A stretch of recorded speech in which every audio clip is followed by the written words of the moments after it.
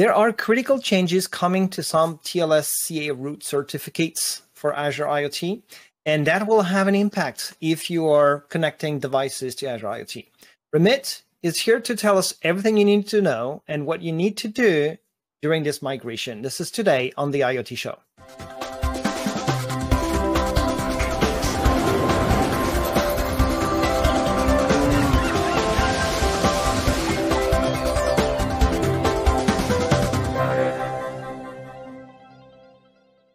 Hi everyone, you're watching the IoT Show. I'm Olivier, your host, and today with Ramit. We'll warn you about getting ready for a TLS Root CA migration. Ramit, how are you today?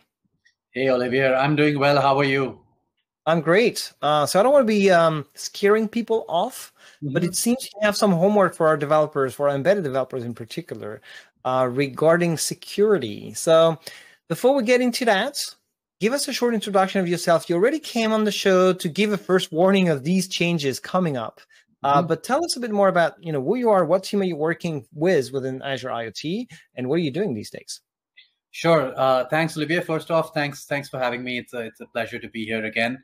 My name is Ramit Malhotra. I am a program manager in the Azure IoT team. Specifically, I work on the Azure IoT SDKs. I'm sort of a catch-all PM for security. My job is to ensure that our developers have the most secure experience connecting their devices to Azure, as well as to ensure that the tool or vehicle that they're using to connect, which is our SDKs, are also have best-in-class security. That makes sense. So there are several ways you can secure connectivity to Azure IoT. One is using shared access tokens, and the other one is using certificates. And so give us a little refresher on that second. That's the method of securing that connection that we're going to talk about. So give us a little refresher about what's going on that side. Right. So while there are two ways for the service to authenticate devices, today we are going to talk specifically about the way devices authenticate servers on the internet, and specifically using certificates. So the way this works is that if you have any client, whether it's an IoT device or whether it's a browser, for example, that's trying to connect to any web asset, can be a website, can be a web service, any public-facing internet endpoint, the minute it tries to connect, it needs to establish trust. And the way we do this in the modern era is using TLS. TLS is a way for the server and the client to establish this relationship of trust. Now, the client needs to be very sure that it's talking to the right server. So for example, when I go to bankofamerica.com, I want to be sure that I'm talking to Bank of America, right? And the way I do that is by examining the certificate that is presented to me when I try and connect to Bank of America. Bank of America sends back a certificate, which is in this diagram. You can see the leaf or entity certificate. And then as a client, what I have to do is walk up this chain, get to a point where I find a certificate that I already trust from before. Typically in the IoT world, that's the root certificate. And when I do get to that root CA that I already trust, I know that the due diligence has been done before, that Bank of America is indeed Bank of America's website that I'm talking to, and then trust is established. Now, that is the basis of how clients on the internet establish trust with servers. That's what we want to talk about in today's episode. Awesome. So we want to talk about especially the changes that are coming, right? Because certificates are great, but they have an expiry time, right? So there's some point where the certificates are no longer valid, and there's a good reason for that. You don't want a certificate to go out there in the wild, and at some point, you want to be able to renew them. So changes are coming. Give us some more insights into what is these changes that are coming. What is it that you're here to warn developers about? Absolutely. So if you remember last time, Olivier, last time when I came on the show, I spoke about this change that is affecting the industry, particularly Microsoft. Now, Microsoft's root chain of trust is Baltimore Root CA. What I mean by that is that every web asset that Microsoft has, whether it's through Azure, whether it's through web services or websites, all of those websites are protected by this certificate authority or this root, Baltimore Root CA. Now, the interesting thing about Baltimore Root CA is that it expires, like all certificates. It's expiring in May of 2025. Now, this expiry poses obviously a lot of interesting questions to companies like Microsoft, and Microsoft has done a lot in the last year or so to get ahead of this problem. Last year, Azure services, most of Azure services, in fact, did get off of Baltimore Root onto a different route. And this happened in response to a compliance incident. We were found, our intermediate certificates were found to have some compliance defect, due to which Azure decided that, well, since Baltimore is expiring anyway, it makes sense to just get off of this chain and go on to the new chain that we're going to use going forward. And that chain is called the Global G2 route, also by DigiCert. And that route expires in 2038. That route has issued Microsoft 2 new ICAs. Apologies, I think it's 4 new ICAs, MS Azure TLS issuing CA 1, 2, 5, and 6. And all Leaf certificates, all certificates that will be presented to clients by websites, by web services, by IoT Hub and DPS, for example, in our world, will going forward have this chain which chains up to DigiCert Global G2. Now, if you remember last year, what we did is we decided that while most of Azure and most of IoT services will go on to G2, Hub and DPS particularly decided to hold off that migration. And that was done primarily for our customers. We realized that there was not enough time for our customers to understand and prepare their devices for this migration. So the warning that you talk about from last year was that, hey, this migration is going to come up, and we're going to be announcing it sometime this year. And this is that announcement. So once we do this migration, IoT Hub and DPS 2 will be changed to the new route that Azure uses, which is the DigiCert Global G2 route.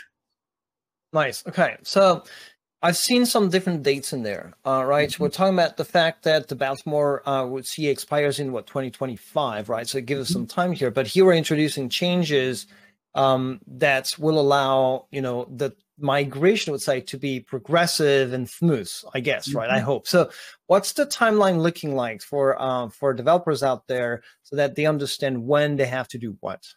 Absolutely. And that's why I've got this big splatter across the slide, which says June 2022. That's when our migration for Hub and DPS will start in production regions across Azure. June 2022 is when we will start, and I think we will end by sometime around October 2022. The detailed timeline for this is in this slide.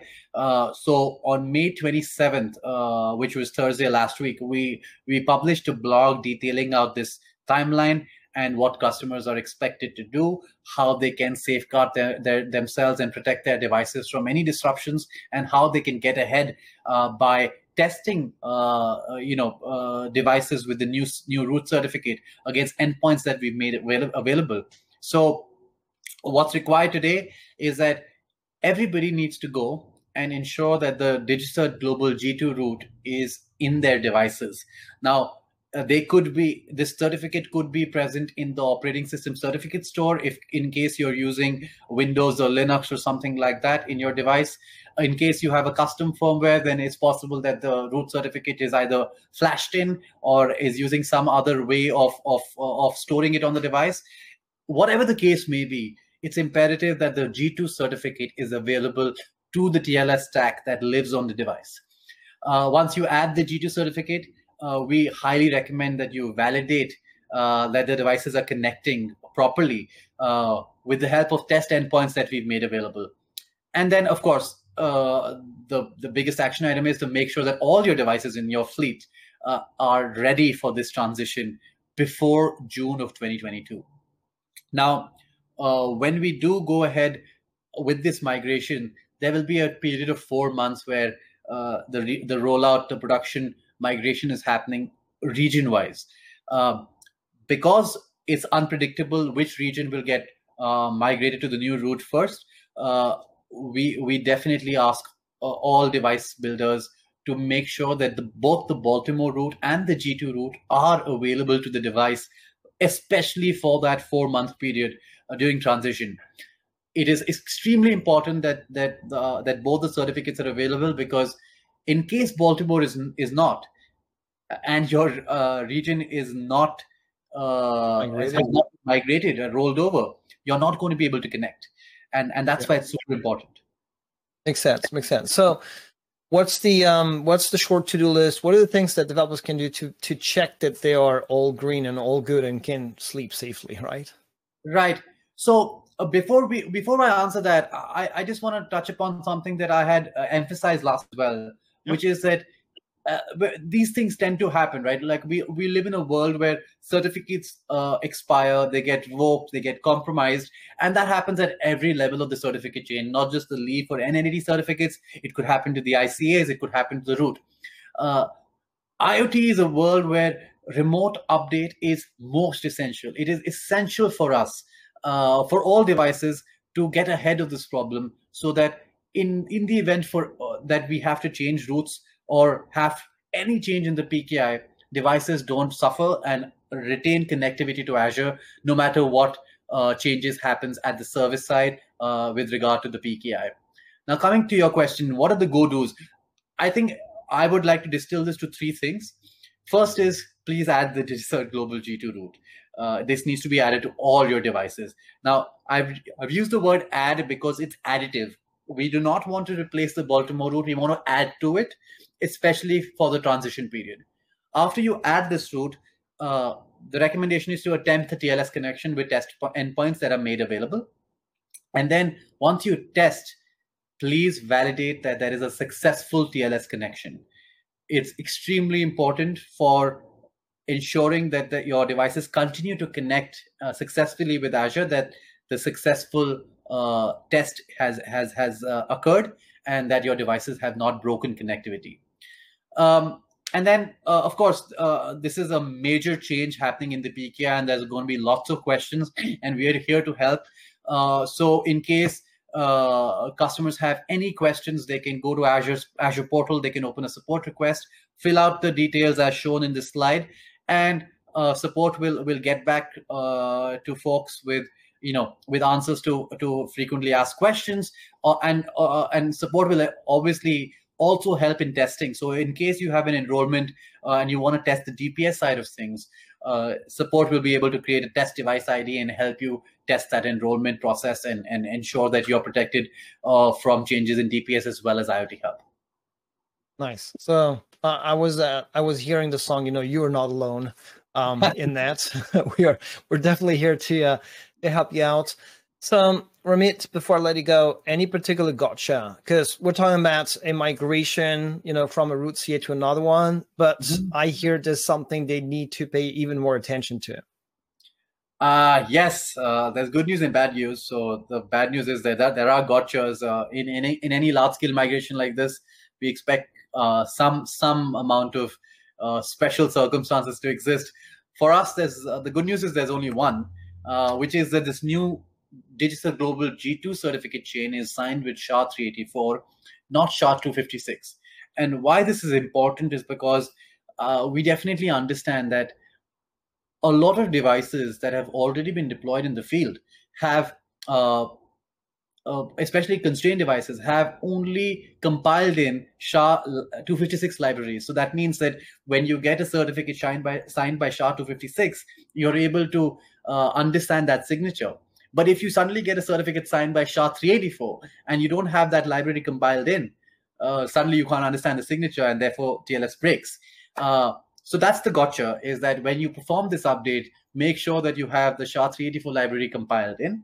And of course, if you have any questions or any concerns regarding this change, you feel free to contact support, and support will be able to help you and guide you through this process. Yeah. Yeah, no, I definitely see that as being something that especially embedded developers and microcontrollers who are trying to optimize for size only put on their firmware exactly what they need. So they have the 256 SHA encryptor and decryptor, but not the other one. So definitely something to pay even more attention to.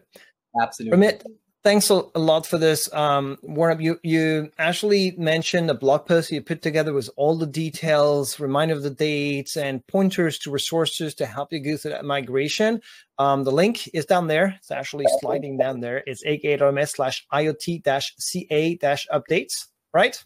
Yes, and this blog will have everything that a customer needs to understand what I've spoken about, including all the certificates that are going out, that are coming in.